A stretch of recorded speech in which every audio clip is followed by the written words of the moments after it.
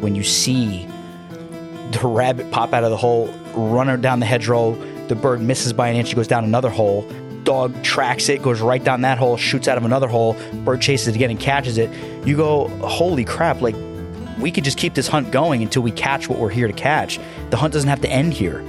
Hey, what's up, everyone? Welcome back for another episode of the Falconry Told podcast. I hope everyone's seasons have been going well so far.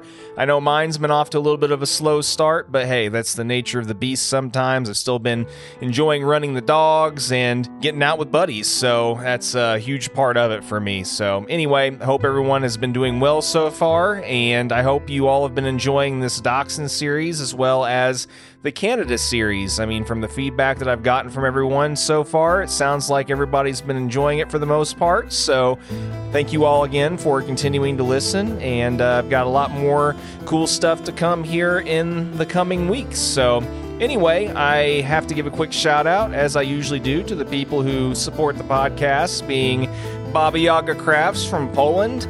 I'm excited to head to the NAFA meet tomorrow because we're going to get a meet for the first time in person since he's going to be there this week, and I'm looking forward to seeing some of the other stuff that he's brought with him. And anyone that's attending the meet that might hear this midweek or so, go over and say hey to him, check out some of the awesome stuff that he makes, and give him your support.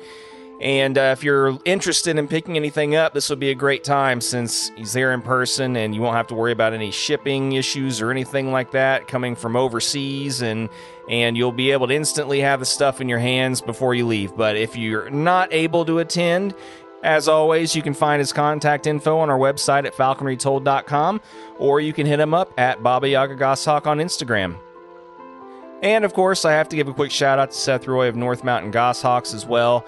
If you're in the market for a new hunting partner, particularly maybe even a parent-reared goshawk for next season, definitely get on his list, hit him up. He makes some great game hawks, and I'm pretty sure that if you put in an order, get on that list, you won't regret getting your new hunting partner for next season. I've seen some of his birds fly, and they're really, really nice birds. So head to northmountaingoshawks.com and fill out that form on the homepage there, and he'll get back with you, or you can just send him a message on Facebook. Either way, tell him you heard about him from the podcast here, and I think it'll be a decision that you're very happy with. Okay, well, with this episode, we're continuing on with our Dachshund series, and before we get started, I have to give a very big thank you to our guest for this episode. Casey went above and beyond in helping make this series happen. He's another guy that without his help, I'm not sure if all of this would have come together so well. And he even went so far as to help out with a lot of the travel expenses that were involved with this. And he also helped coordinate a lot of the people coming in and meeting up with me and stuff during the time that I was in Jersey. So big thank you to Casey Everett for his contribution to this series. And like I said, without his help, I'm not really sure that this would have turned out as cool as it has. So, big thanks to him, and also big thanks to the rest of the Jersey crew that helped contribute to this series as well. Like I said, they're a big reason why this all happened, and luckily you all will get to hear from many of them as this series continues. But I'm going to go ahead and just turn things over now to this conversation with Casey Everett, and I hope you all enjoy it. Here we go.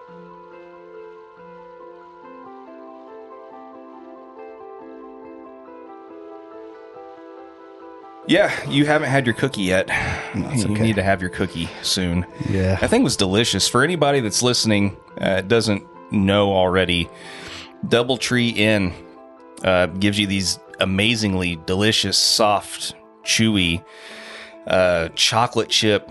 I guess it's macadamia nut in there too. I don't know. All I know is it was delicious, and I don't know how well it's mixing with Kraken and Diet Coke, but I'm finding out. But yeah, no, man, this is kind of a cool little get up.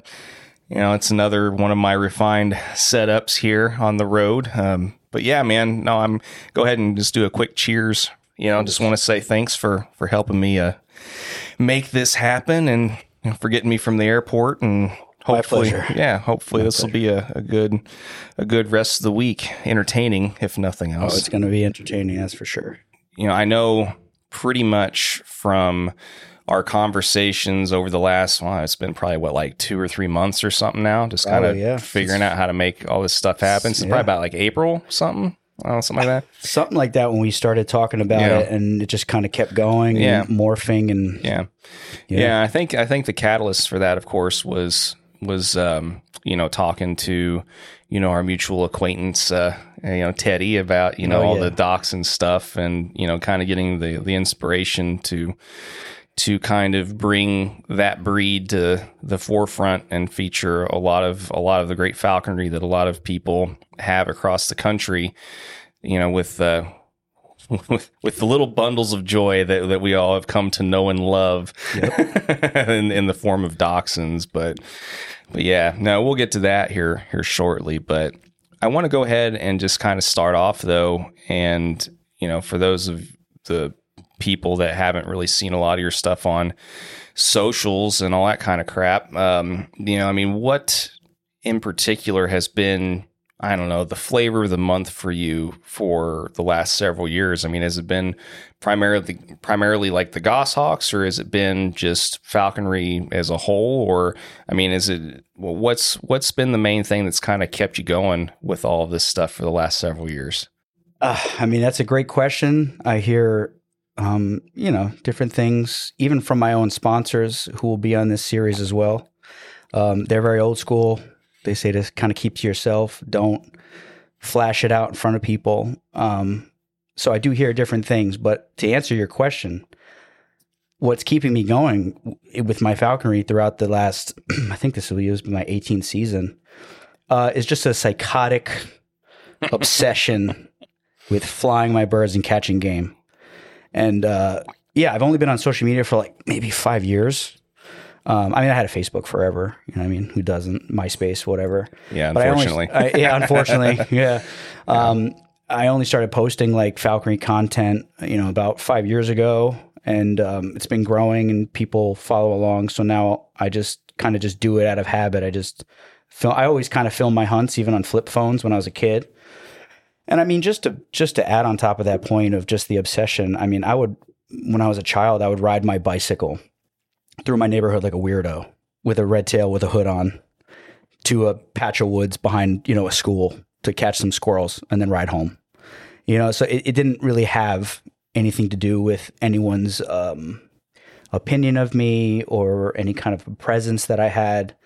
I just, seeing my birds fly, seeing them catch game, seeing them be successful is my 1000% goal in my falconry. And that's all it comes down to. End of discussion. You know what I mean? Sure. And so, it doesn't necessarily matter, as far as the species or whatever the case is. I've talked to several different guys that, like, well, if I don't get to see this 2,000 foot, long wing stoop or whatever, like I don't think I could, be as thrilled about it or whatever. So, I'm getting the gist then that you're one of these dudes. It doesn't matter if it's a red tail, a goshawk or whatever, just as long as you're able to get out with your bird and pursue wild quarry with it and just, kind of pursue what the broad term definition of falconry and the meaning behind it really is, and you're going to be happy doing it. Correct. Yeah. Just seeing any of these birds. That is just the beauty of falconry as well, is that, I fly a goshawk, I catch game with it. I'm not special. A lot of people do that.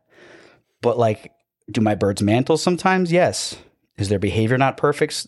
Yeah. Sometimes it's not perfect. So it's like, flying goshawks for like 6 or 7 years, like I feel like I'm just scratching the surface on like perfecting that type of falconry. So it's just like, we're not even talking about flying a peregrine or flying a red tail. Like I've flown red tails my whole life. I feel like I kind of have it down, but there's still like, does your bird trade off smoothly?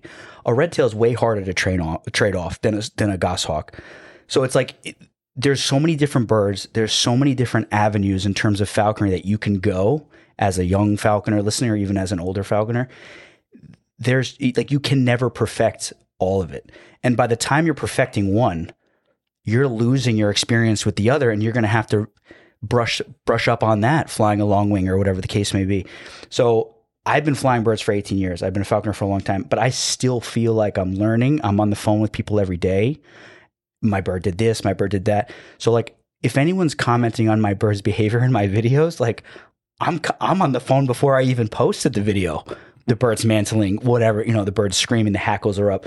Okay. And then my mentors are, how are the hackles? Okay. Is it how, when you say the bird is mantling, how mantling are we? Is the tail really fanned or is it half fanned? How is she standing? So we're breaking down all these behaviors. And I just feel like flying goshawks and imprint goshawks, it just brings your level of attention to detail to another level. And my sponsors they've been, Paul and Philalia, they were pushing me for a long time to fly goshawks and kind of like teasing me like, hey, come on, fly. So, so I finally did. And yeah, it's just like, it's addicting. It's just like anybody who's flown a red tail and you're chasing squirrels or you're chasing rabbits and you're in the course of your flight, you see the flight, it's gorgeous, bird misses or whatever the case may be. What you imagine, what you wish the bird could do in your mind, get back up and keep chasing or power back up the tree to catch the squirrel. That's what the goshawk does. It does everything a red tail can, just like times 10 in terms of speed, explosiveness, and agility. It does come with its setbacks. There's all different, you can argue back and forth all day long. Red tails, there's nothing, there's very little that comes close to a badass red tail taking game.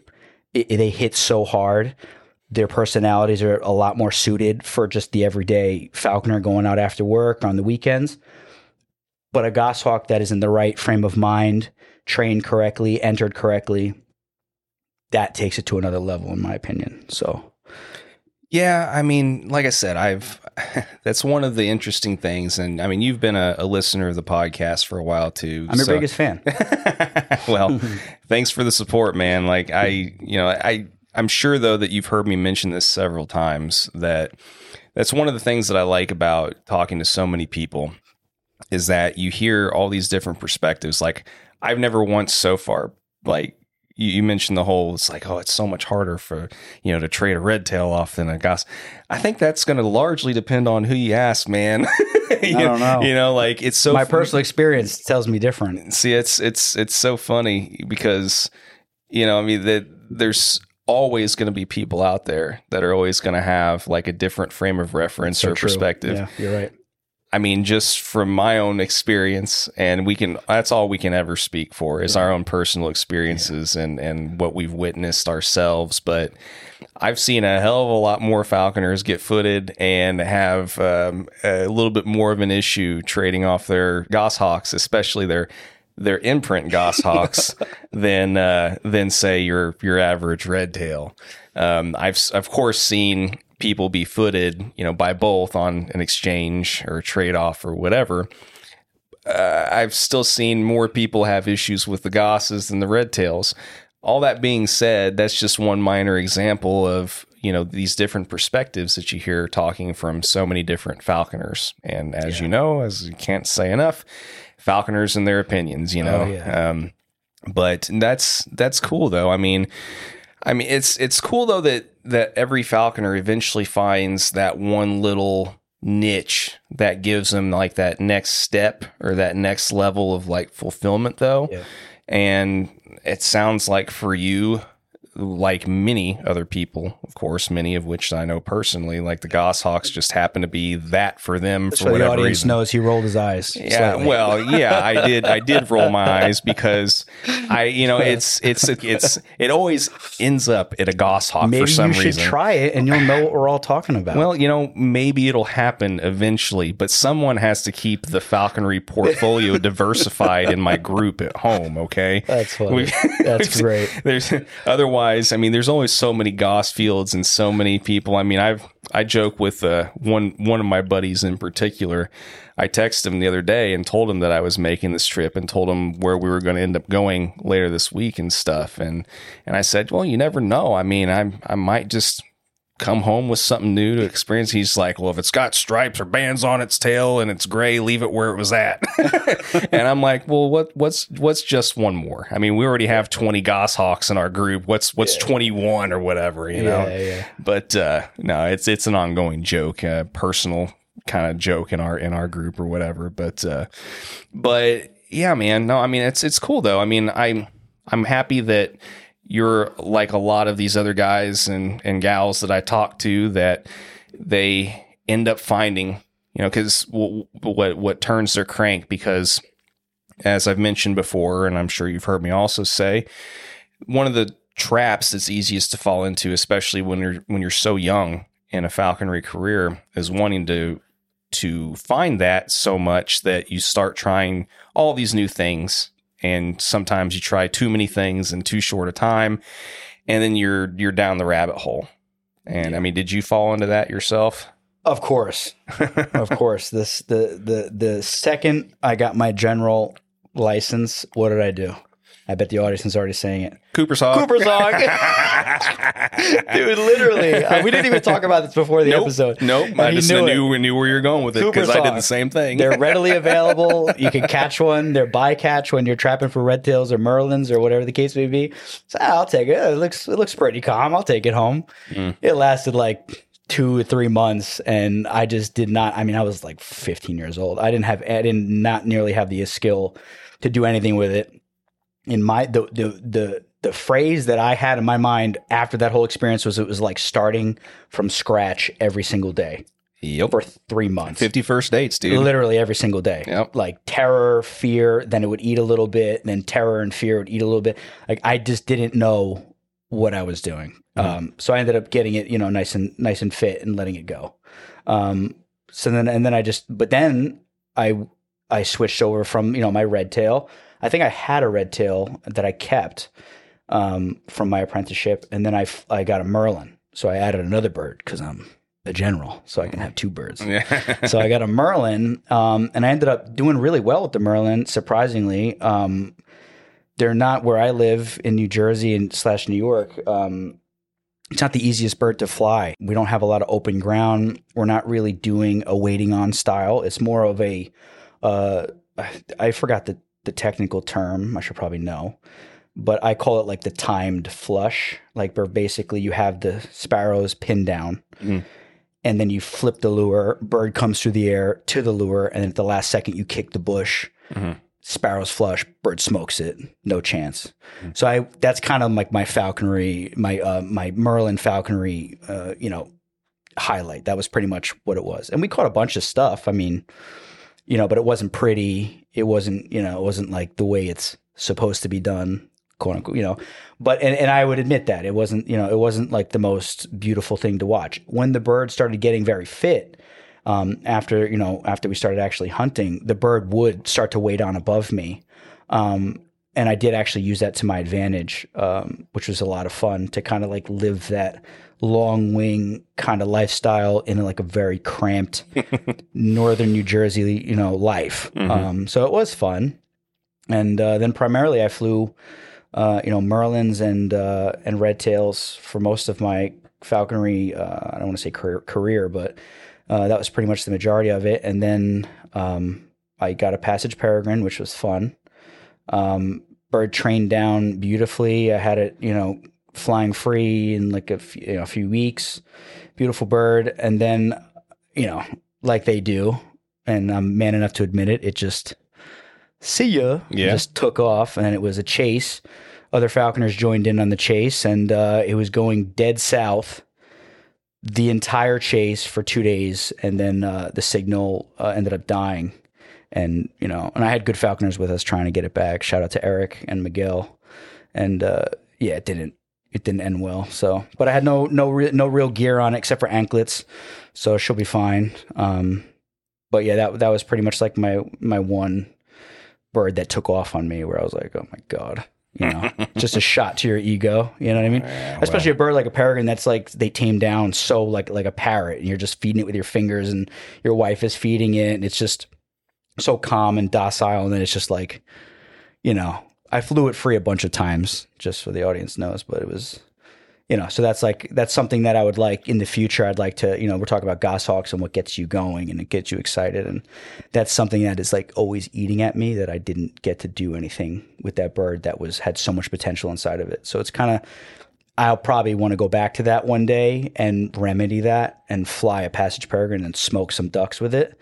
And then just be like, okay, now I can die in peace. Oh yeah. No, I feel the exact same way. And, I've even kind of just bypassed. I mean, after seeing some of these other guys hunt long wings and some of these other countries and stuff, like everything from these other passage peregrines and lanners on some of these smaller birds and snipe and stuff. That's probably so cool. Honestly, man, I could care less if I see another duck slip. I mean, it's still really cool to see. Don't get me wrong. I mean, I love watching these big stoops and smoking ducks and everything out of these just giant, however many 100-foot stoops and everything. It's hard to beat. But as far as pure action and just overall involvement, I think that, some of these other forms for me, I want to do that. Like the snipe hawking and some of these other, birds and stuff, like with some of these other birds, I think that would be amazing. And that's really honestly what I would like to personally do with longwing eventually, whether that's with, a Tiercel prairie, kind of trying to repeat what I lost after putting all that time, effort, and energy into the one that I lost, or a passage peregrine eventually. It'll probably be more realistic whenever they open peregrines again, and instead of having to do the special permits eventually.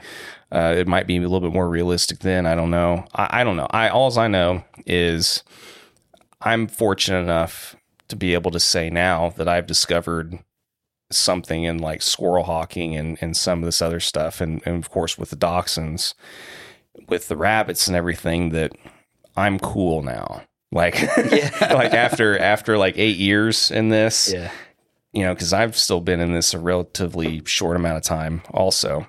Yeah. And I finally kind of figured out what is acceptable for me to kind of keep me, like my crank turned and have me continually be excited in this stuff that's realistic where I live. And that's why, I'm so happy that I've kind of gotten into this other realm of things. But before we get to that though, I do want to go ahead. I know you said that you were in this whenever you were younger as a kid and everything.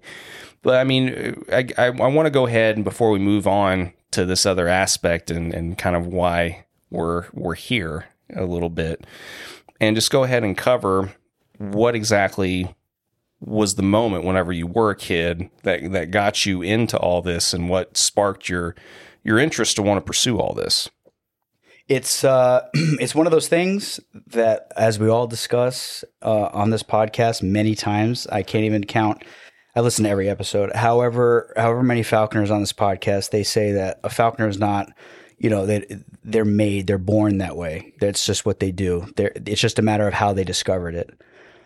And I always thought that was like kind of nonsense. But when I think about my own story, it's like it just was gonna happen. Like, I was obsessed with animals. I was obsessed with nature, birds of prey.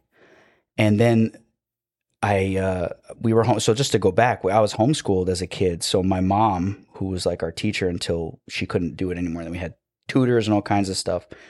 She was always looking for new curriculums and new subjects to talk to us about. So she was constantly reading like these journals and like Outdoor Life for the Boy Scouts and Field and Stream magazine. And she ended up reading an article about a falconer. And it may have actually been Teddy Moritz in, I believe it was Field and Stream, one of those articles she read. And we were on a nature walk, which we would do for, our class. And she ended up, a red tail flew over, landed in a tree, was probably chasing a squirrel. It was the middle of like the summer. And we like all froze and we're watching it and just like staring at it and like we're talking about it. And then my mom was like, I read an article where you can actually get like a permit or something to have one of those and hunt with it, like cooperatively. And I'm like 12 years old. I'm like, there's no way that that's a real thing. Like, this is so fake, you know? I'm like, she's just like joking with me. So sure enough, it's a real thing. It's legal. You can get a permit in New Jersey to do it, but there's like a million steps you have to go through. And to be honest, without my mom, like kind of seeing the value in it and giving me something like an outlet, I was very hyperactive. You know, like I don't know if I would have definitely pursued it eventually, but she's like, okay, well, let's look into this. Let's see what's involved with it. You know, we had every other pet in the world, you know what I mean? And that was kind of the first thing, like a lot of falconers is kind of like, it's cool to have, you know, and the fact that it will fly free and come back to you, which is like so cool. You know, so it was kind of like that. And we kept looking into it and going down the rabbit hole. Took forever. There was no hashtag falconry back then. I don't even know if there was Facebook back then. It was like 2005 or 6 or something like that. No, it was 2005 because I got my license in like 2006. So we're going through the rabbit hole. We called the state. The state is like, you know, like every good state agency does. They're trying to talk you out of it, telling you it's too, you know, it's not what you think. It's not just a pet bird. It's a lifestyle change. It's a lot of a commitment, fine, whatever. And we're like, yeah, okay. No, we get it. We get it. So they say, okay. So they gave us a list of numbers. Back then, I don't know if they do that now, but they gave us a list of numbers of people in our area to call. They still do that. They still do that? Yeah, at least in some states they do. Which is pretty crazy. But anyway, so they gave us Paul and Phil Aaliyah's number. And I think we called them and left a voicemail. And then we were waiting for a response. Then we didn't realize, but we put 2 and 2 together that our neighbor, we lived in like a, you know, suburban area where like landscapers are everywhere. Our neighbor would shoot squirrels. You know, there were squirrels all over the place. He would shoot them, put them in his freezer. Everybody in the neighborhood knew because his landscaper fed them to his birds. So I walked over there, I knocked on the door. I said, Mr. I don't want to say his last name, but I said, is your landscaper a falconer? And he goes, yeah, I think that's what he does. I don't know. He just takes the squirrels, he feeds them to his birds. I said, okay. So he said, yeah, next time he's here cutting the grass on Friday, come walk over Saturday. Me and my mom, we walked over. Mike Ottinger, who a lot of you may know, New York State falconer, awesome dude, was my neighbor's landscaper. And he's a falconer, a good one. So we started talking to him. If anybody knows Mike, he's the nicest guy on the face of the earth. He says, come up to my house. I'll take you on a hunt. And I'm like, really? Sure enough, we get in the car. We drive about an hour and 20 minutes to New York, get to his house. We walk in the backyard. He lets us, you know, take pictures with his birds, stuff like that. And the way Mike's house is set up is like you can walk into his backyard and there's like a little patch of woods. So he just opens up the door to his chambers and 2 Harris-hawks just fly past us. Like, and in my mind, having parrots, pet doves, lovebirds, these different pets that I had. I see the bird flying out of the door. I'm like, this thing's gone. I'm like, what are you doing? You let your bird go. Like, you know, cause like, I'm not realizing like that they're like trained. So then he goes, all right, come on. And we just start walking through the woods. As we're walking through the woods, I just hear the bells and they're just following us. Then he starts like, you know, I thought he was like having like a heart attack or something. He's like pulling vines and yelling and kind of screaming and stuff. And I'm like, what is this guy doing? And then I see the birds chasing the squirrel. I'm like, oh my God. So I start running and I'm like trying to get involved. My mom's like falling over the place, like tripping on sticks and stuff. Cause she's, you know, not going to let her son like walk around with some guy in the woods. So then I think they ended up catching a squirrel and it was just like the most amazing experience. I think at one point the Tiercel landed right next to me. And kind of looked at me like, what are you doing? Are you going to flush something or not? And then Mike whistled and it just took off. And at that moment, I was like, what the heck? Like, this is the coolest thing in the world. I am going to do this for the rest of my life. This is so freaking cool. And it was at that moment that I was like, whatever I have to do, I'm going to do this. Like, I have to do this. And then Paul and Phil Aaliyah actually got back to us. They said the same thing the state said, kind of like, yeah, listen, little kid, it's okay. Like, you know, it's a lot of commitment. It's not a pet. Like, and I'm like, no, I went out with Mr. Ottinger. Like, he showed me, like, I get it. This is what I want to do. And they're like, oh, all right, okay. So they take us out and him and his brother, Paul and Phil, and we go on a hunt. And it was a red-tailed hawk. It wasn't Harris hawks. It was a red-tailed hawk. And it was just like the coolest thing. And I saw what they were doing beating brush, just to any young falconers listening out there. When you go on a hunt with a falconer, help beat the brush. Okay? All right? Just like tip, like 101. And like listen. Life hack. Listen and help beat brush, and don't stand there and watch. So I saw them beating brush, pulling vines. I didn't even know what the heck was going on. I'm pulling brush, beating vines, trying to show them how serious I am. Going to hunt, it was super cool. Long story short, my mom was chit-chatting with Phil, and Phil is a math teacher. I suck at math. Perfect.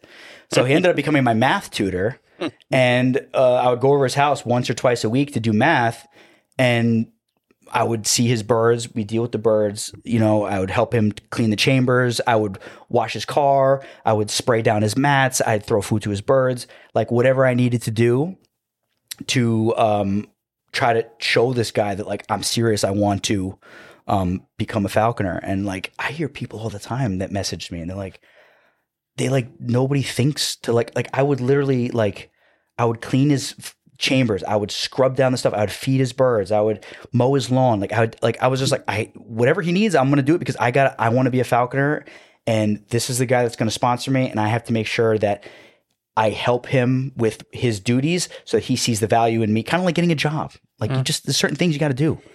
And, so like long story short, like it was like a year or more later, I took my test. I built my chambers.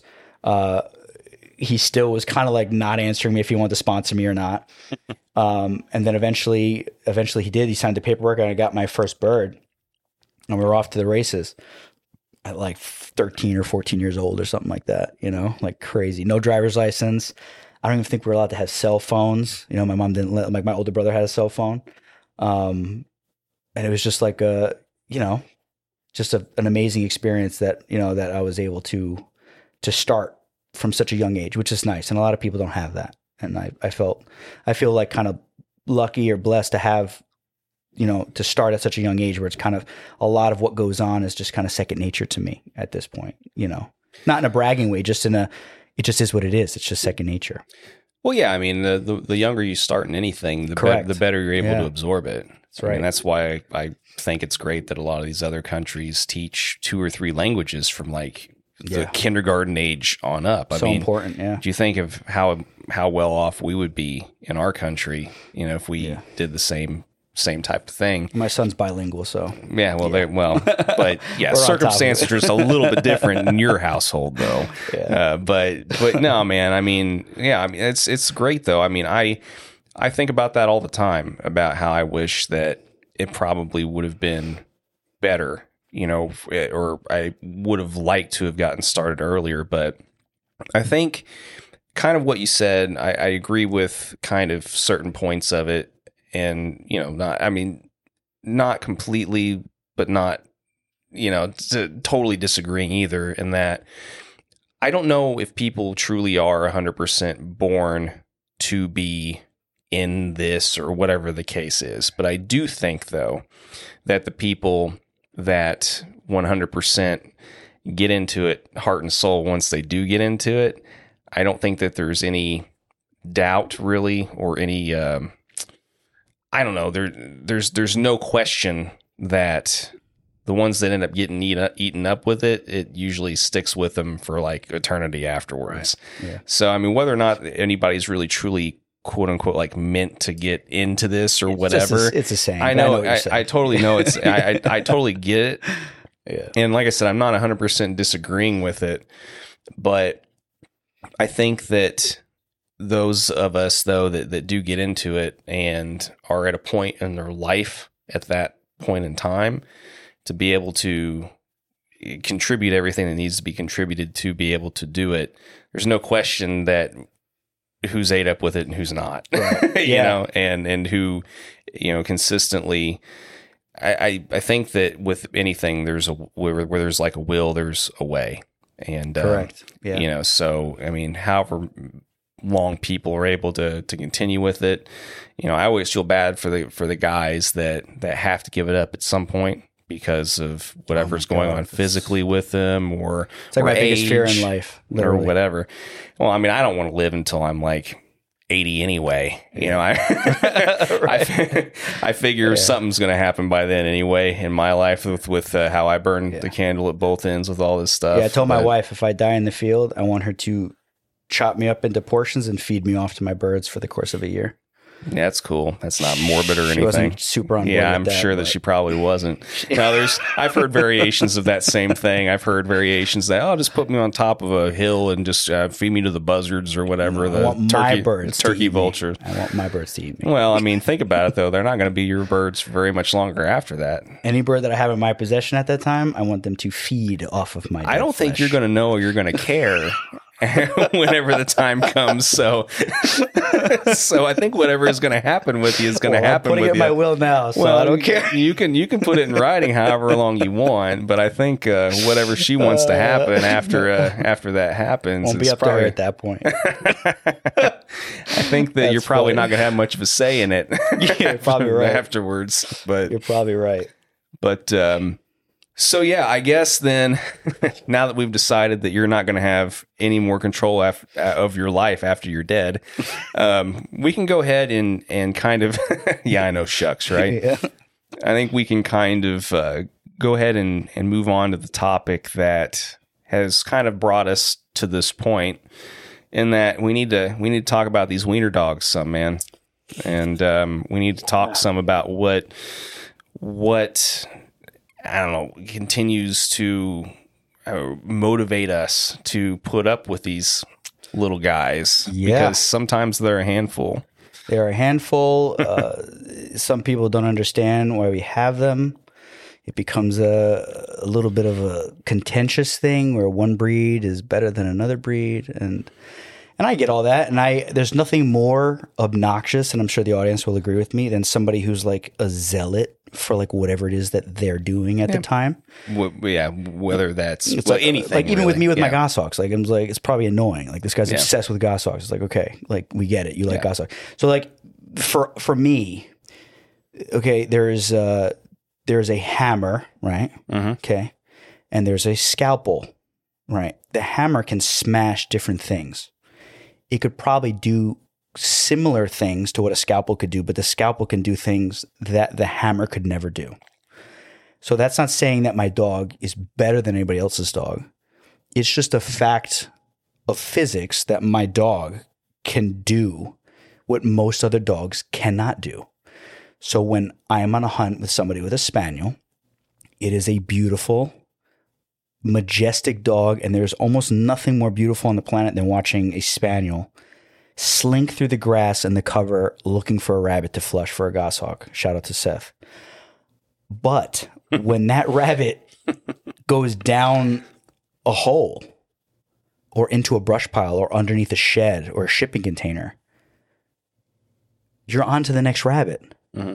That's where our hunt starts, because now we reflush the rabbit and allow our bird to have another chance, another slip at quarry. So I run the dachshund. Number one, I was told that if I didn't get a dachshund, I wasn't going to get sponsored. So that's number one.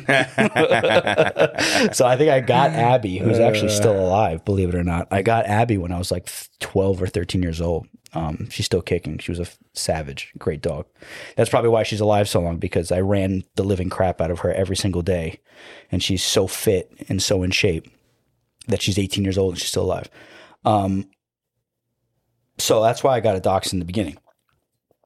But seeing other people's dogs run, like nothing beats the nose of a beagle, right? I mean, there's like, if you want a rabbit dog, what's the ultimate rabbit dog? It's a beagle. Like, I think we could all agree a beagle is the ultimate rabbit dog.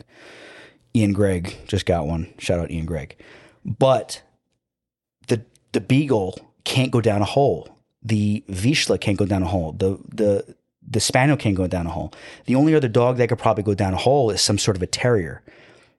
But a terrier, and this is what me and Tyler discussed, just in all transparency, I don't feel that a terrier is necessarily suited for falconry. They are a little bit more prey driven, more kill driven, And that's fine. And that's what they're for, a certain purpose. And okay, some of them have a good nose. Some of them are bred for a better nose. And I'm sure it could be utilized in the sport of falconry properly.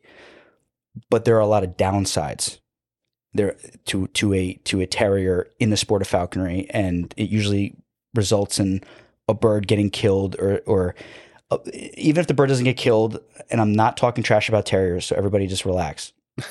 Seriously, just relax. I love terriers. I think they're awesome. Like, I go ratting with guys with terriers. Me and Sladen talk about terriers. Like, they're cool dogs. They're awesome dogs. They're badass dogs. But you have to fight a little bit harder to get them under control in the field or in a working environment. The dachshund is the size of a terrier, but has the mindset of a hound, where their nose, where they don't think. My dogs and other people's dogs that I see, dachshunds, they don't think with their eyes like a terrier does. They're not running and looking. They're pinning their nose to the ground, and they're trying to understand what just happened, where the rabbit went, and they're using their nose to answer the question. So that's why the dachshund for me is the dog that I want. I can kick a bush with my foot and get a rabbit to run out of it. I don't need some fancy dog to go in there and flush the rabbit out. But when a rabbit is in a hole or under a brush pile, you ain't getting it out. There's nothing you're going to do besides get an excavator to get it out of the hole. So what am I doing? Am I putting a ferret in? We're not allowed to use ferrets. If we were allowed to use ferrets, maybe I'd use a ferret. But I can't. So the next best thing is using a dachshund, in my opinion. So I'm not a zealot. I'm not a dachshund crazed, person that thinks they're the best dog for everybody. If you're out west hunting sagebrush, you really don't probably need one, right? When it snows, if you're up in Canada and you get 10 foot of snow, like, is the dachshund short legs going to cause a setback to the performance? Probably. But if it's there and a rabbit goes in a hole and you have it with you, it's going to pop it out of the hole, and your bird's going to probably have a better chance of catching it. So it's a surgical instrument that we use, and especially in the area that I live and where a lot of people, unfortunately, are moving, not even moving. You could stay right where you are. The urban sprawl is going to spread to you, and eventually you're going to have no fields left to hawk. So you're going to have to go behind Home Depot. Everyone who judges me, you're going to have to go behind Home Depot, and you're going to have to catch a squirrel in the little strip of measly woods that's left there with 10, 15, 20 squirrels in it because they eat the garbage. Or this, the field behind Target where there's a nice, beautiful field that they're getting ready to turn into a TJ Maxx. So I use the dachshunds because there are a lot of crevices and places for the rabbits to hide, and it's not economical to beat. You can't. I mean, you could beat the brush as much as you want. You'll have 2 or 3 chances at quarry, and then it'll be in a hole, and then you got to pack up and go to the next field. So with the dachshund, you can continue to reflush. Some people may say that that's not sporting to continue to reflush something if it makes it to a hole. Leave it there. That's fine. I watched some of my boys out in Europe. They cast their goshawk off after ducks. The ducks flush, put back in, bird lands in the tree. They immediately try to get the bird back on their glove to then reset the slip to start over. That's the traditional way to catch ducks with a goshawk, from the fist. I have a wife. I have a child. I have a business. I'm a very busy guy. I don't have time to be that, what's the word? To be that like professional and traditional. Once the bird leaves my glove, the hunt is on. We're catching it at the end. Whatever means necessary, we're catching it. That's kind of my philosophy. And that's the beauty of falconry, like we discussed earlier. Each person has their own opinion. There's probably people out there that are like pulling their hair out right now listening to me say that, but that's just my life, and that's okay, I think, to do it that way. If you want to call your bird back to the glove in the midst of a chase to then reset, that's completely fine, and that's the traditional historical way to do it. So for me, getting game in the bag and seeing my bird successful is the number one goal, like we discussed earlier. So reflushing the quarry is the goal. And the dachshund can reflush the quarry better than most other dog breeds used in falconry. And that's my personal opinion. And I'm not a zealot. I'm not a crazy person. I just think that they're very good at that. And it's pretty much a fact that they're very good at that. So. Well, and you're also speaking from your personal circumstances and your situation where you're living right now, your terrain, your hunting grounds, everything circumstantial for you is what you're saying a dachshund perfectly fits for your needs. Right. And that totally makes sense because, like you said, live out west, it's not going to be practical to have, a It's not dachshund necessary. Yeah. it's, out west per se, trying to kick up jackrabbits or whatever. No, you're gonna want sighthounds. You're gonna want salukis or whatever the case. The different strokes, different folks, different tools in the toolbox for wherever you're at and whatever practical application that you're doing. I totally get it. And 100%. And that's a big reason why, and you'll hear this at some point also in other conversations that I've had recently with other people who I haven't published yet. But same type of conversation. I mean, I started off with 2 Vigilas, and I still have my 2 Vigilas. I love them to death. I wish I would have had more birds that would have tolerated them, or the practical application would have been there for those types of birds over the last 4 or 5 years. For my one Vigila in particular that actually is trained and she knows what she's doing and stuff. But the fact of the matter is, where I'm at, it's the same kind of deal. I if I would have had it to do all over again, love my dogs to death, but I would have probably just started off with dachshunds because for that very reason. I didn't know early on well enough that I needed to think those 2 or 3 extra steps ahead and realize that the size of fields that I have, the type of fields that I have, the type of terrain that I have is going to be better suited for a smaller dog that's not going to burn it up near as quick and be able to get in and out of these different things that... It's also less conspicuous, too. Yeah. When you got a guy walking through the field with a little tiny dog, you're like, I'm just walking my little cute dog. See some guy with this big, beautiful pointer. They're like, what's this guy doing out there? He's hunting or something, But yeah, so, I mean, now that we've kind of covered the reasoning and the utility aspect of things, I mean, what other aspects of the breed, though, really attracted you to them? Because, yes, they definitely are a particular tool for a particular purpose. But I know for me, I was really attracted to the personality of them. I don't know, maybe it's just a German thing because I mean, I have a lot of German heritage in my background. And I think that's why my wife relates to them so well too, because she's a stubborn German also.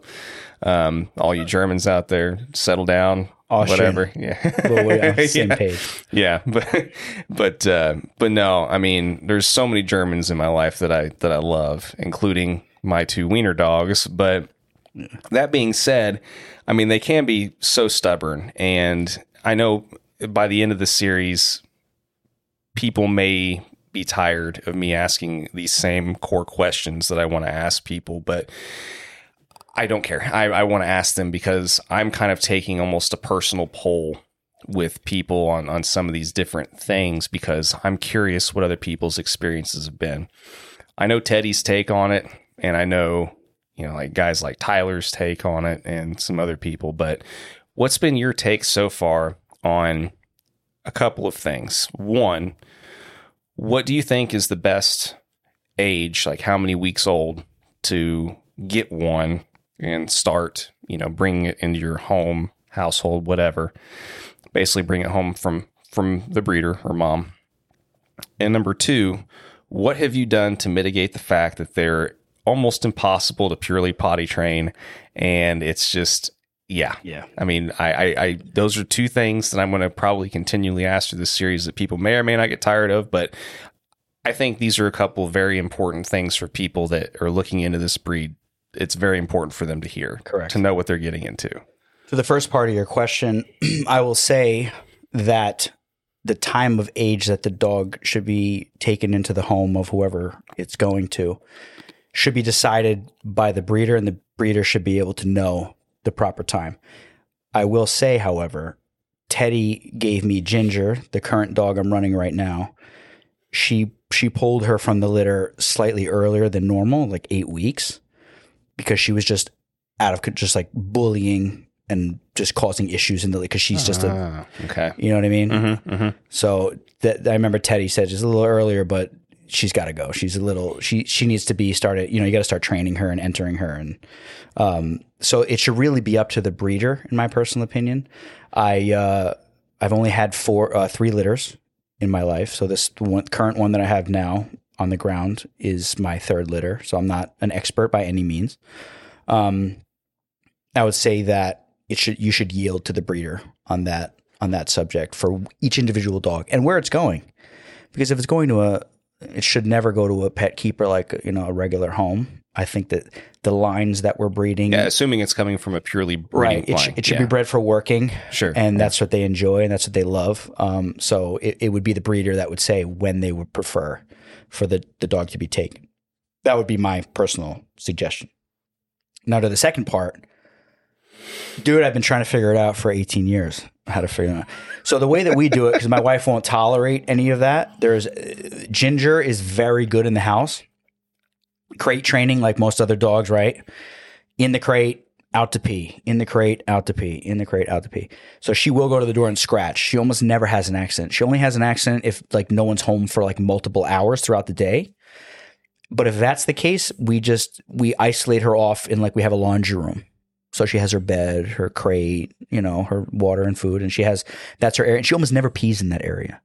She almost always waits until somebody comes home. And then if you don't let her out, like right when you come in, there's going to be an accident. Mm-hmm. So it's just like most other dogs, but they do seem to have an issue with the house training. And from what I hear, most little dogs do, smaller dogs. I've heard that as well. Yeah. It's a smaller breed thing. I think so. Smaller bladder. Yeah, I don't know. I mean, I think that from what I've heard, though, they don't have like other guys, for example, like the terrier guys and stuff. I know other guys that have yachts and deckers and stuff that have never really had an issue with the house breaking.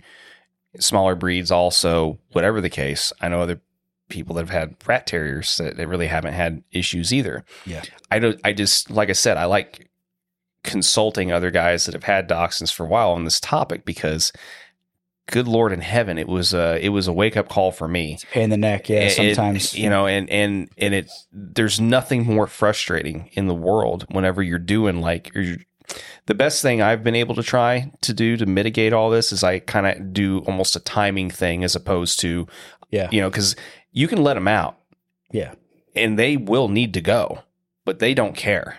They will come right back inside and drop a load. They don't care. I've seen that sometimes, where it's like kind of like at their discretion. So they'll be outside all day and then you let them in and then they're like, oh, I got to go. Yeah. And I'm just going to go here. Yeah. They don't just care. Go. So it's like, you're almost better off just like isolating the dog somewhere in your home, like a kitchen, a laundry room, a guest room, not a guest room, but like somewhere that's, not out of the way. Like our house, we have like kind of an open concept, smaller house, and then like the laundry room's like right there. So we just put the gate, so she's like right there. And after she pees, she's in the house. She's playing with us. She's running around with my son playing. But after like an hour or two, it's like, all right, she goes back in there, or she goes back outside. And she's outside most of the time anyway. So okay, yeah, and I know like for mine, I've noticed too, like Hades, which is my black and tan. He's a year older than my other one. I've noticed too, and I don't know if this is just, I think a large part of it too is timing throughout the day. And because I try and take mine out every couple hours too, to try and just at least give them the chance for the light bulb to go off and be like, oh, okay, I guess I'll just, go ahead and go out here, and sometimes I have to wait them out to like, you almost have to out stubborn them. Because watching them outside in the yard until they go to bring them back in. Exactly. Yeah, I've done that before. Yeah, because like Hades, especially my black and tan, he will sit there and he'll sit there and he'll stare at you. He'll just stare up at you with those cute little eyes and and just that little face and everything. Be like, we're going back inside, right? I'm like, nope, not until you go potty, and we'll sit out there for like 15 minutes sometimes, and finally he'll just do his back and forth thing and he'll squat and he'll go. Yeah. But he squats? Well, he'll well, to take a dump. Just take a dump. Okay. I was like, I thought your dog sits when he pees. Like, dude, what kind of dog is that? Dude, you're drinking a White Claw over here. So dude, the audience doesn't need to know. No, well, they know now. You shut your face over there. But but so yeah, he, he's a lot more stubborn about it than Horace, the younger one, who's my Dapple. he's a lot more predictable. Like, especially first thing in the morning, go out. He does both, right? I mean, pretty consistently, pretty quick. Yeah. And each dog is different, I've noticed as well. It's very much so. And that's why it's so frustrating. Because sometimes there'd be some weird, odd days sometimes where they switch roles. And it's like they almost coordinate and plan this with each other. They definitely have accidents. And this is I want to say my 5th dachshund over the years. Mm-hmm. It's my 5th dachshund over the years. And Ginger by far is the most responsive and less likely to have accidents out of all of the ones that I've had throughout the years. Common denominator. Well, not necessarily the common denominator, but the common denominator is that I'm not with my family anymore. This dog I got with my wife and myself, and I am the one that's disciplining and not allowing certain things to slide. Before, it was my mom was home all day while I was at work, and she's kind of like babying the dog and, it's an accident. And then when I get mad and discipline, the dog's kind of like, this guy's crazy. So it's like Ginger knows if she pees on the ground, her face is going in it, she's getting smacked, and she's going in her crate. So like there's like a level of, the dog doesn't want to upset the household by having an accident. So she will go to the door and scratch. Each dog is different. Some of these dachshunds do not care. Yeah. Mm-hmm. Other ones are like emotional, like they just want to, they want to be with you. They want to serve you. So each one's different. That's what I've noticed. Yeah. Well, and I think that's, I mean, you're always going to have exceptions because, I mean, dogs, birds, it doesn't matter what, every individual soul, every individual animal, human, whatever, is going to have personality differences for sure. 100%. Well, I mean, like I said, that answers my question that basically these things are just machines. They just don't mitigate it. Just put up a fence. Just if you're planning to get one or you see the value in having one, just have an area in your home where you isolate the dog to that area when you're not home for multiple hours, and then let the dog in and out when you are home. Also do the crate training like you're supposed to do with every other dog breed in the world. We do that a lot. I mean, we crate train all of our dogs. Some guys I know, they just keep them in the crate while they're not at work, but like when they're out, they just put them in the crate, and then when they get home, they let them out. I have seen guys do that as well. So yeah, I mean, like I said, every person's probably going to have a Teddy just keeps them outside, I think. Yeah. I think she's got like a Cadillac kennel that I think I would probably consider living in from the way she described it. Oh, yeah. It's nice, climate controlled and the whole 9 yards and everything else. So her husband put the end to having too many dogs in the house, and now everything's outside now. Exactly. And they do fine. I know a bunch of guys that keep their dachshunds outside all year round. Well, they're hounds. I mean, they're going to be all right. Yeah. I mean, they're not like Vizslas or other breeds that need that constant like interior, human contact type of thing. I think Ginger would have a heart attack if I wasn't with her 24/7. This dog is extremely emotional, and like that's the other thing about these dogs. And even my wife said it. And she's not a hunter, not a dog person. Like she didn't even want the dog. She's like, this dog will literally rip a rabbit out of a hole and like rip it to pieces, and then like be like fast asleep upside down under the covers on the couch while we're watching a movie, like a little puppy dog. She's like, I don't like, they just shut off when they come in the house. They just shut off. Like some dog, and I don't like I said earlier, I don't have a lot of experience with other working dog breeds, but like from what I hear from people, like some of these breeds, they just don't stop. Like they're just always like hyper and running. Like when the dachshund comes in the house, they're like, okay, we're done. Time to crawl under the covers and go to sleep, and hang out with the family. Yeah, mine have their moments, but mine are also still very young too. Right. So, and they're male too. I only run female. Yeah, and that's the thing too. Is we ended up having to do the belly band deal. We started doing belly bands to mitigate all of the marking and stuff. That's too. why I don't run males. Yeah, I can't tolerate it. Yeah. Well, I mean, it's gotten to the point now though where I mean, I'm totally fine. Like, I don't care about. Even I don't worry about urine anymore. Like I just, we keep a constant stock of maxi pads laying around, line those in with belly bands, and that's completely solved that problem. Yeah. And we just have a bunch of ones that we change out, and we wash them, and it's all good. but it's just the occasional nugget you find after. And that's the other funny thing too, is sometimes they'll go outside and, they'll both be, all right, good. We're good to go for at least, 5 hours or whatever, and come back inside. You go around the corner, come back around, and there's another nugget laying in there. And you're just like, what the hell is this? I mean, seriously. But I mean, I guess that's just some of the sacrifices that we make in putting up with these little guys.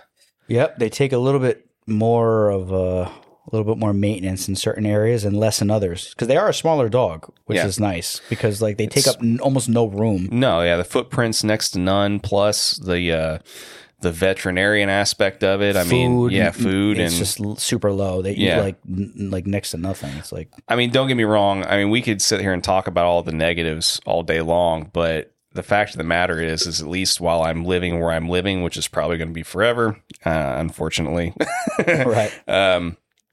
I don't think I'll ever go back to a larger breed after dealing with the dachshunds, because it's just, there's so many more aspects of life that is convenient with having a smaller breed dog like this. Yeah. Not just with the hunting aspect of things, but just life in general, I think.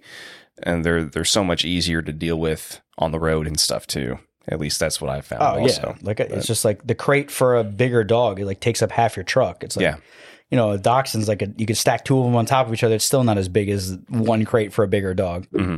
So there's a lot of benefits. There's a lot of pros. There's also a few cons, like with the house training and stuff like that, which I think is kind of you can mitigate it with certain steps that just stop it from happening. Because my wife won't tolerate it, so I have to. So it's like that was like the agreement. If we bring the dogs in the house, they have to be isolated to a certain area. Unless they peed outside, then they can be, amongst the family and then right back into the space. So, but I will say, like, I went hawking last year with Ian Gregg, and he had a hound mix from Mike Radford, who's awesome.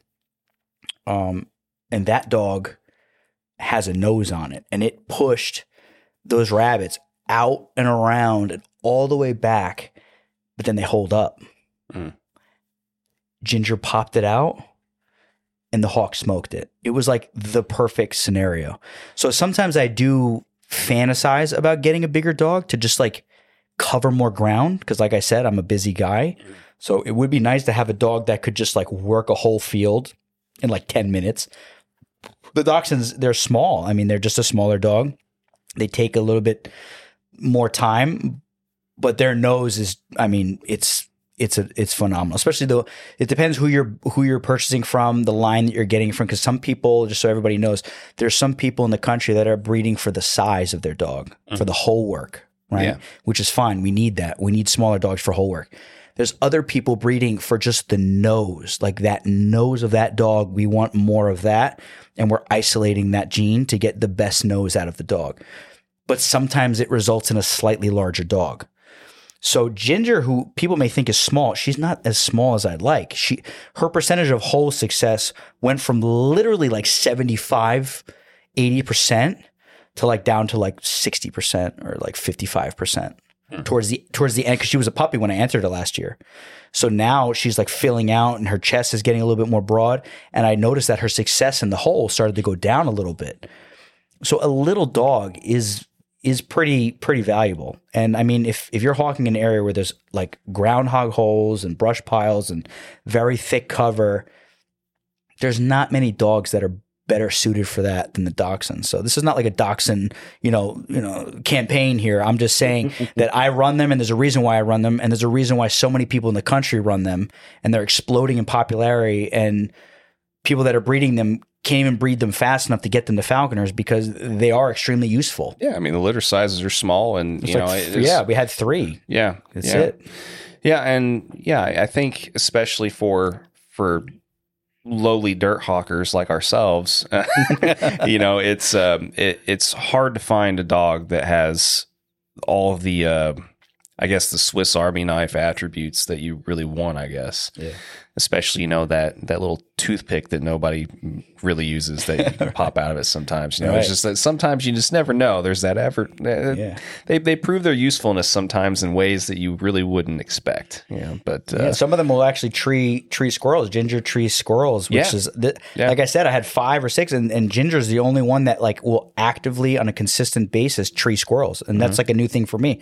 I'm like, I didn't even realize that, like, you know, I didn't even know they could do that really. Yeah. So she'll be just walking in the woods and she'll just start barking up a tree. And I'm like, all right, let's go.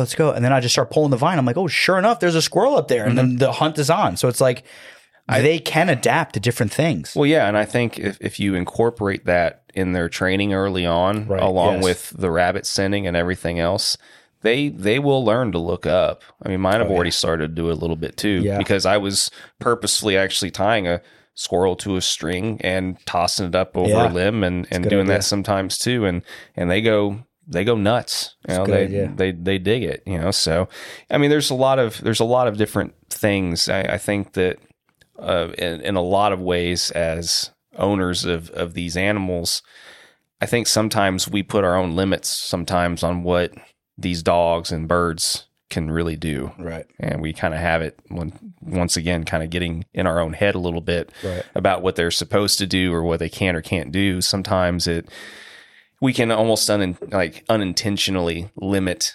what is done sometimes with these dogs and birds, but fair enough. Yeah. But I don't know, man. Is there anything else that you want to add that as far as, because I mean, this is kind of a dachshund inspired series that we're doing here. Is there anything else that you want to add about them that before we kind of move on to the next thing? Or I would just say that, like I said earlier, whatever dog that you're running, that you're passionate about, if you're hunting rabbits or even squirrels, it's a great addition to any team.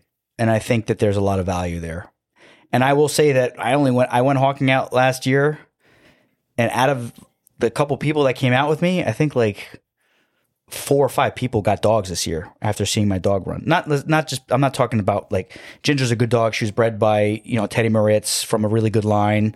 So she's an exceptional dog. So it's not, I'm not taking any of the credit for it. But what I'm saying is when you see the rabbit pop out of the hole, run down the hedgerow, the bird misses by an inch, she goes down another hole, dog tracks it, goes right down that hole, shoots out of another hole, bird chases it again and catches it. You go, holy crap, like we could just keep this hunt going until we catch what we're here to catch. The hunt doesn't have to end here. You know what I mean? So that's like, they are, like I said, they're a surgical instrument to flush rabbits, and they are the most efficient for the job. And, you know, and that's why so many people are running them, and they're great in the house, not necessarily potty training wise, but in terms of personality. You know, my son grabs Ginger by her ears and drags her across the room, and she doesn't even care. You know, she's just nibbling his feet. Yeah. Like there's no aggression. Like it's a good all around dog. You know what I mean? Yeah.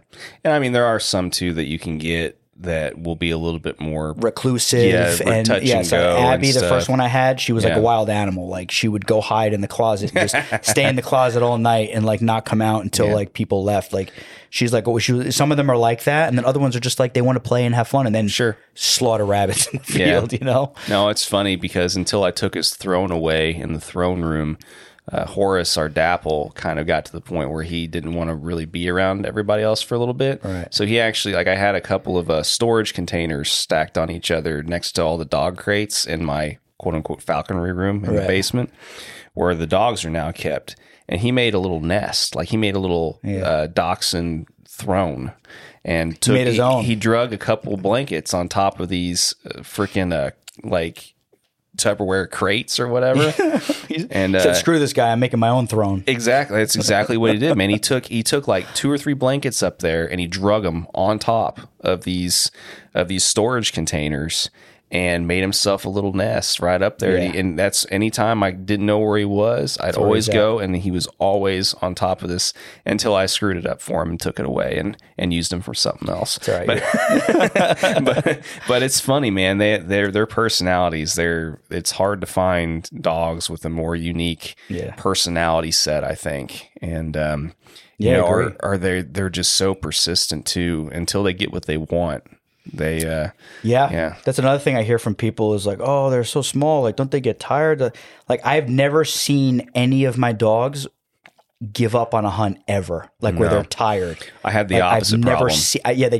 They do not stop. Like, I've never seen them stop, even in snow over their head where they're just jumping to go through the snow. I've never seen them just like stop and like, oh, like, no, I've never seen it. They're just, they want to go all day. That's it. And that's how I knew that I needed to start kind of cracking down some more on e-collar training and stuff. E-collar is important, ladies and gentlemen. You got to have an e-collar with these dogs. Yeah. Because they get to the point where they do not listen. Some people don't agree with it. Some people, their style, like we were talking about earlier about styles, some people like to cut the dogs loose and do traditional houndsmanship and just let the dogs work out the field and figure it out on their own.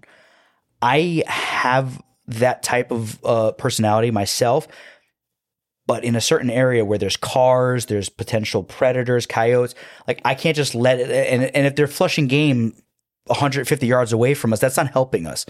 So sometimes the e-collar is extremely useful, and you really only need to use it a couple times, and then the vibrate mode is more than sufficient for these dogs. Yeah, 100%. But I think not running, because I was a little kid, I had no money for telemetry, no money for e-collar. I didn't know what an e-collar was until like 2 years ago. So like, when I put one on Ginger, like, oh my God, like the dog is like a robot now. Like I don't even have to shock or nothing. Just hit that vibrate or hit the tone and just boom, she's coming flying through the woods. Where are you? Where are you? Yep. Get in this hole. Boom, in the hole, rabbit's out the other side. Done. Yep. It's just, it makes life so much easier. Yeah, and I'll tell a cautionary story about those big, very lines, basically. So it's a running joke with one of my other hunting buddies that Horace has the ability to stop semis.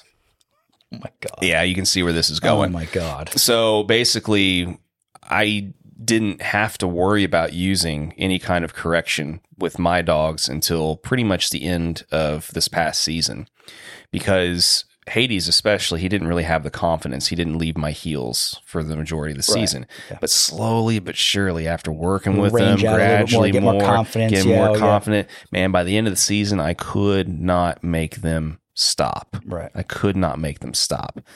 So there's a spot that a buddy of mine has, and we were kind of hunting in this ditch line next to some apartments, and across from this ditch, or this kind of ditch area or whatever, it's a parking lot in a business that really isn't used very much, or but they do occasionally get trucks that go through there, right?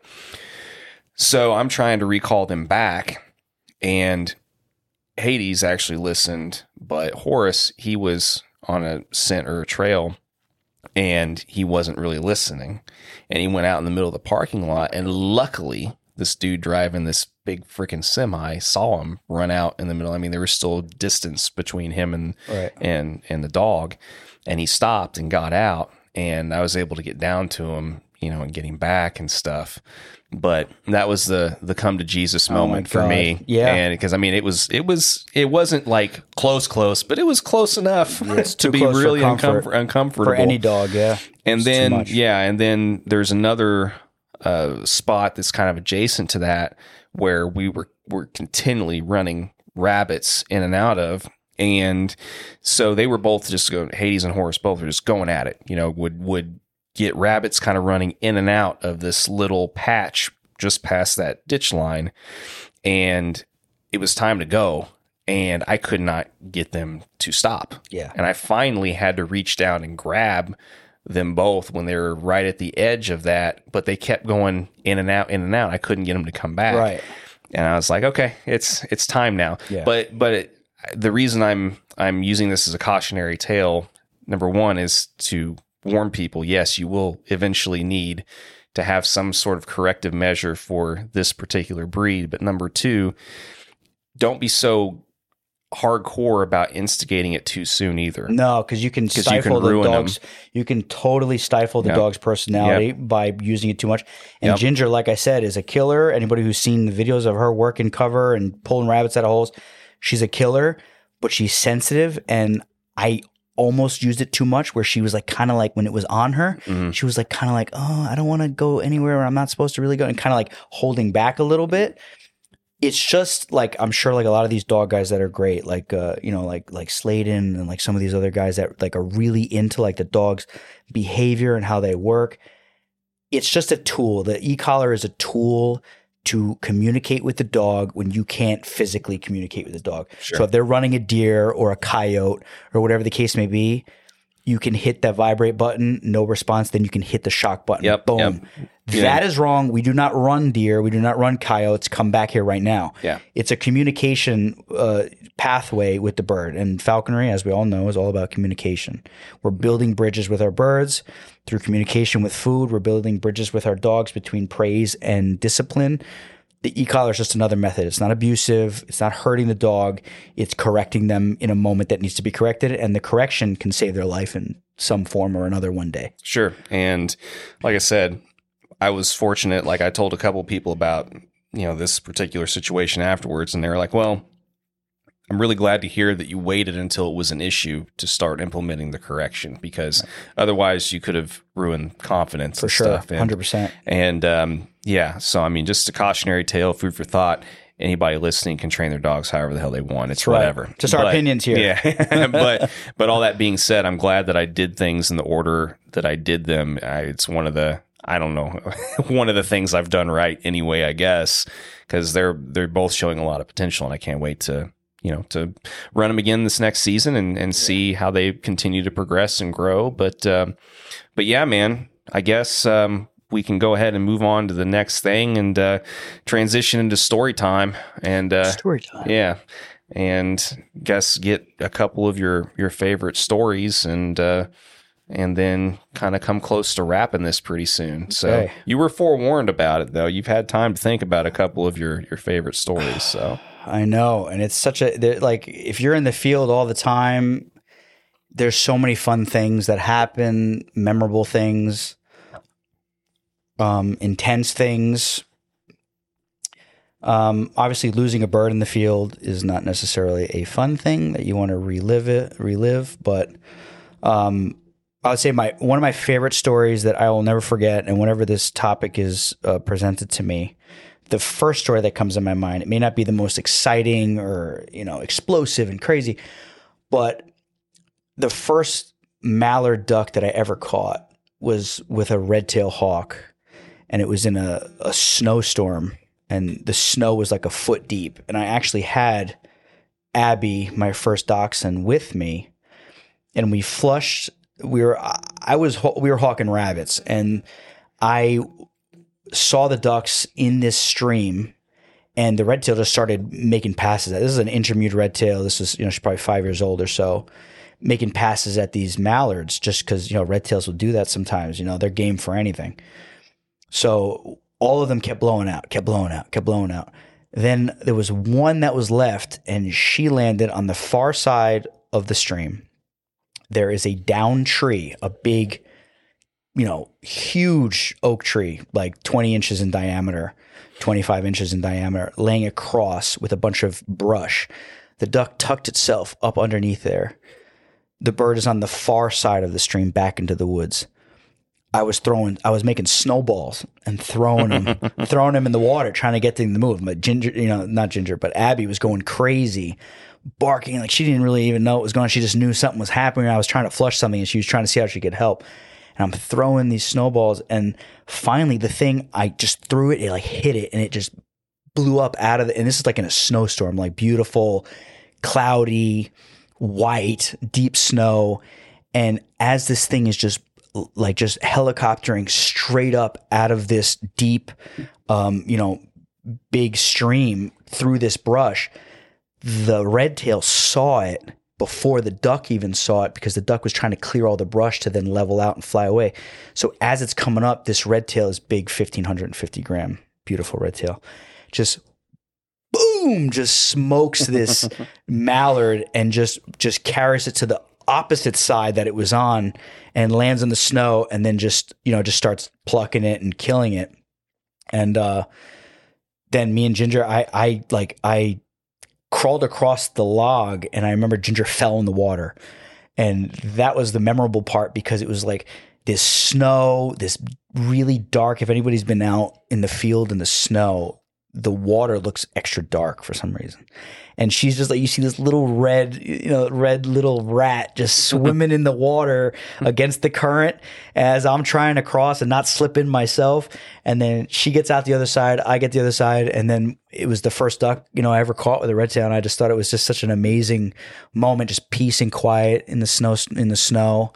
And I dispatched the duck, and then I just let the red tail just crop up all she wanted, and it was just like we just sat there together, and just all three of us in the field in the snow, and just watched the bird just eat, and just it was just a beautiful moment. Listen to the water run in the background. Yeah, exactly. Yeah, you can picture it. Yeah, that's exactly how it was. It was beautiful. It was a really nice moment.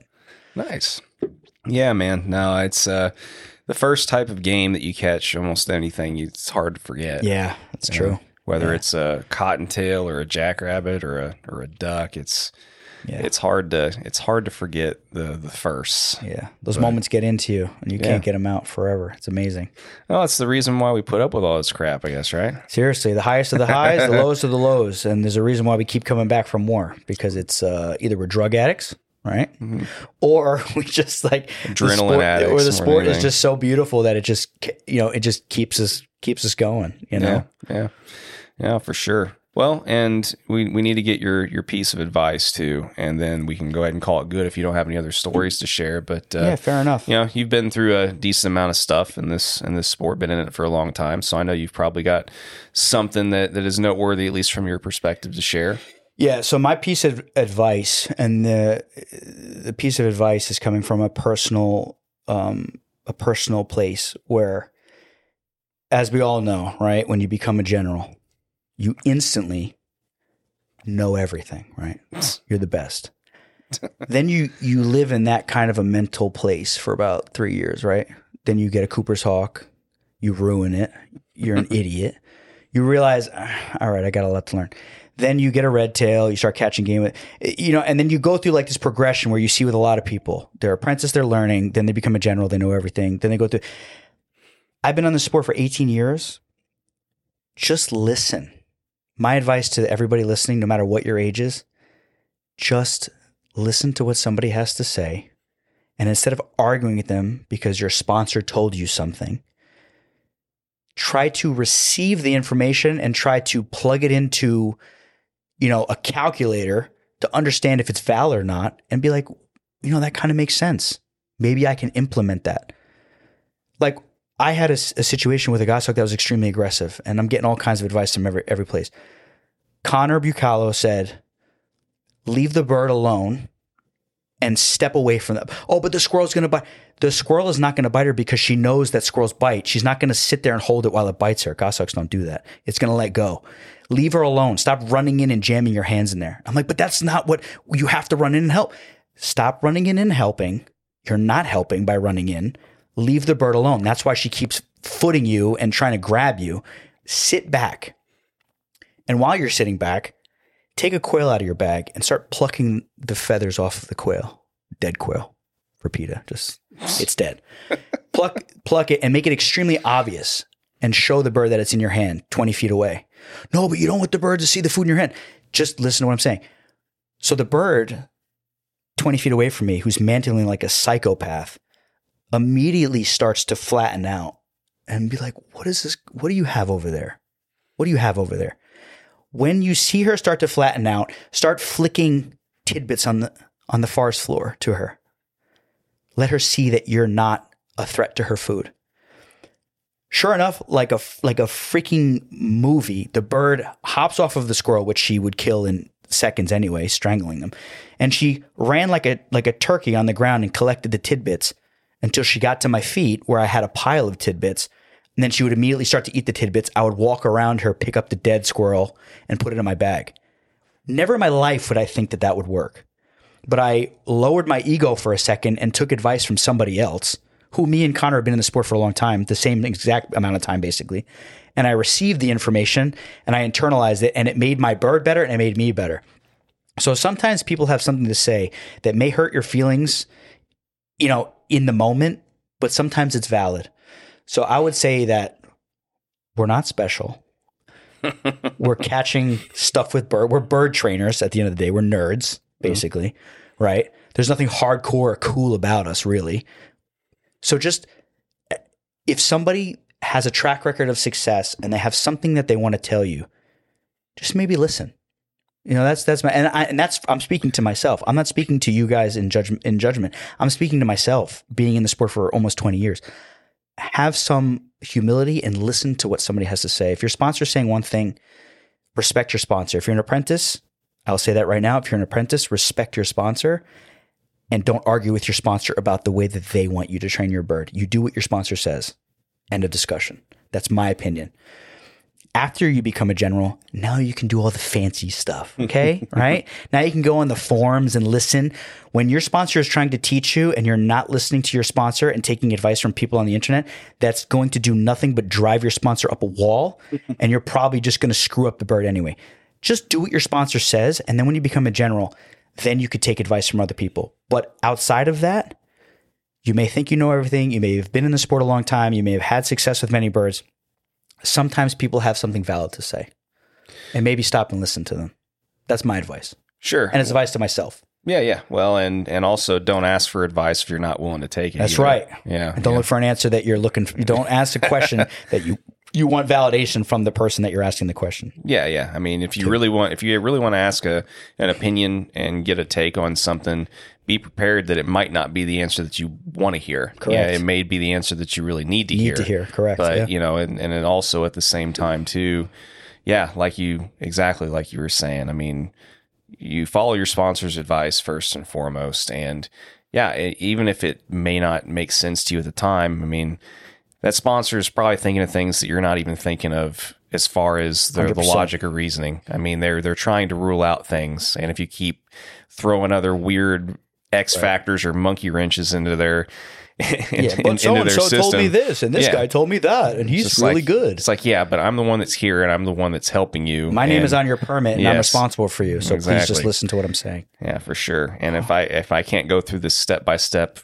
kind of trial and error issue trying to help figure this particular bird out, then I'm not going to be able to if you keep doing all this crap to 100%, to 100%, to throw wrenches into the whole system. But well, that's great stuff, man. Like I said, I think that once again, even if people hear repeats or whatever of some of these things, there's a reason why I've kind of made this a staple in how I end these episodes, because some things you just can't hear enough. And, like I said, the words of wisdom sometimes can't be repeated often enough for certain things. So I appreciate you sharing, and I want to say thank you again for helping to make this series happen. I hope that this is going to be kind of something new for people a little bit, and something else from a different angle that they can get something out of listening to these. And like I said,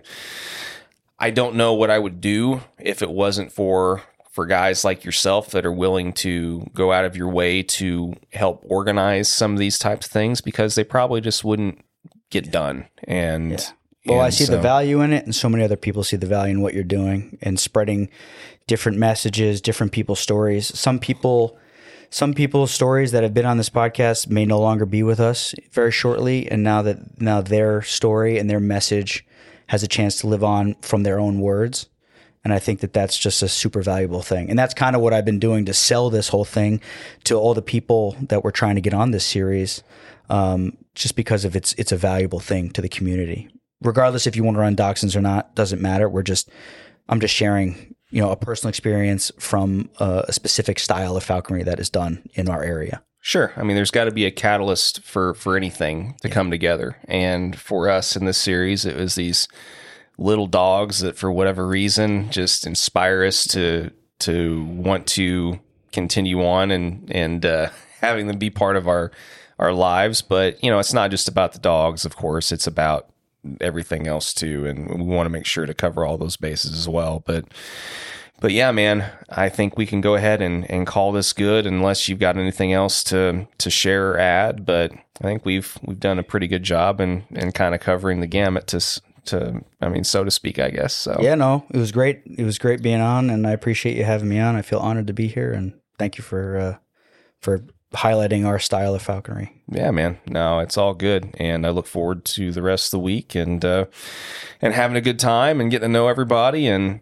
like I said, this community, for some of its faults, sometimes is one of the best communities that's I know enriched my life and many others. So I'm happy to be able to contribute what little I can back. And like I said, thank you again for your support and for the help. So My pleasure. all right, man. Well, let's go meet up with some of the other yahoos here. Let's do it. All right, man. All right.